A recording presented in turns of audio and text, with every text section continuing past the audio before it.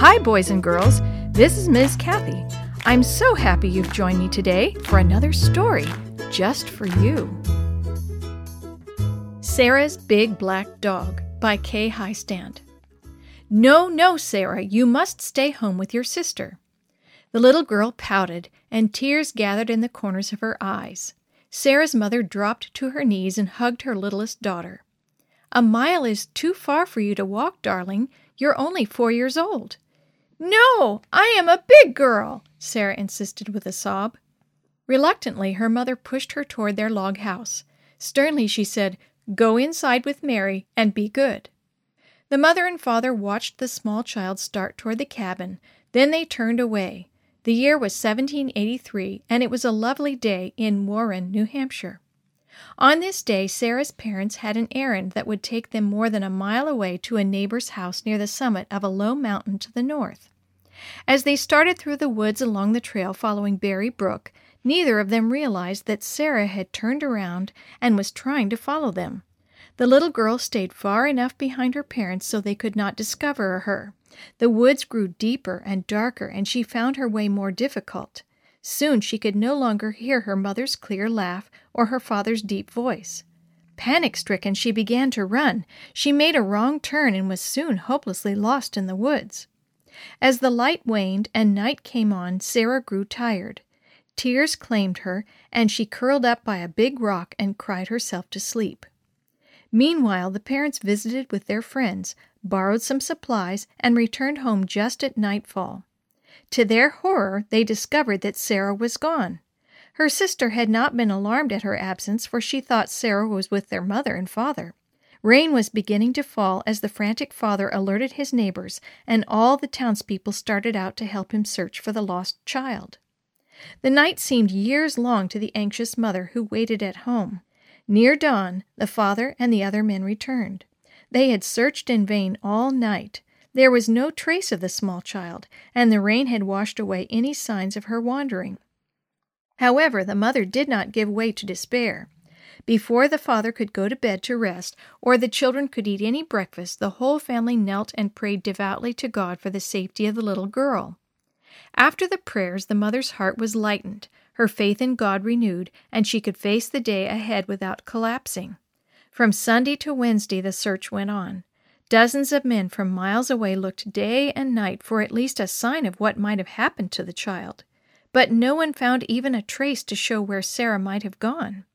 Then, about noon on Thursday, a man named Heath from the town of Plymouth, 20 miles away, strode up to the cabin of the desperate parents and announced, "I know where your little girl is.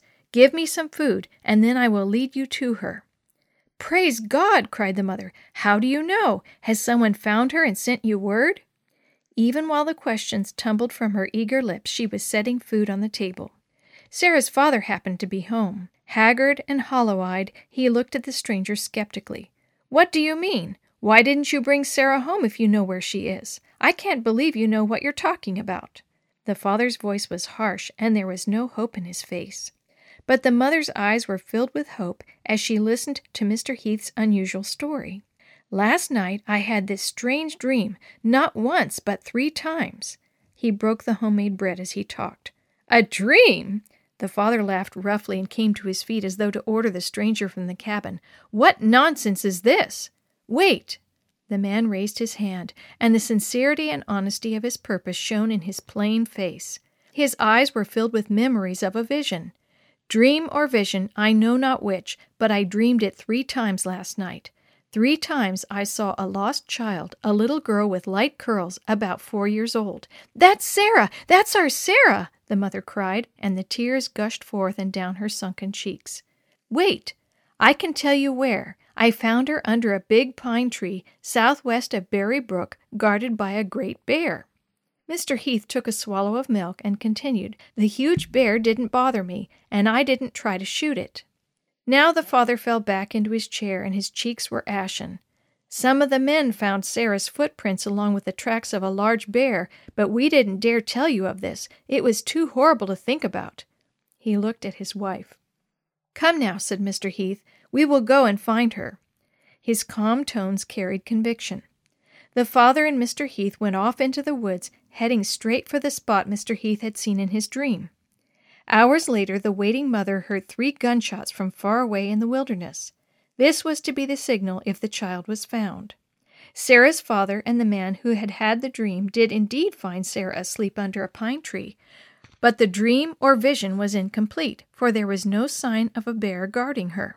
Later, when Sarah was warm and fed and rested, she was asked about her adventure. Then she told how she had awakened on the day she had first lost her way to find a big black dog sniffing at her scratched legs. She said she had put her arms around its neck and said her prayers.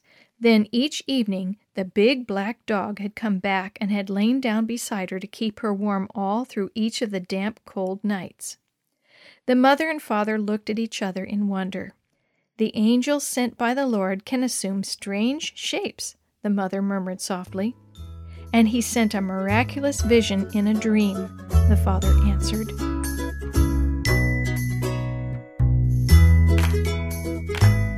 The story you have heard today is from Guide's Greatest Stories, written by various authors and compiled by Randy Fischel, and used with permission from the Pacific Press Publishing Association. If you're interested in any other books published by the Seventh-day Adventist Church, please visit AdventistBookCenter.com or call 1-800-765-6955.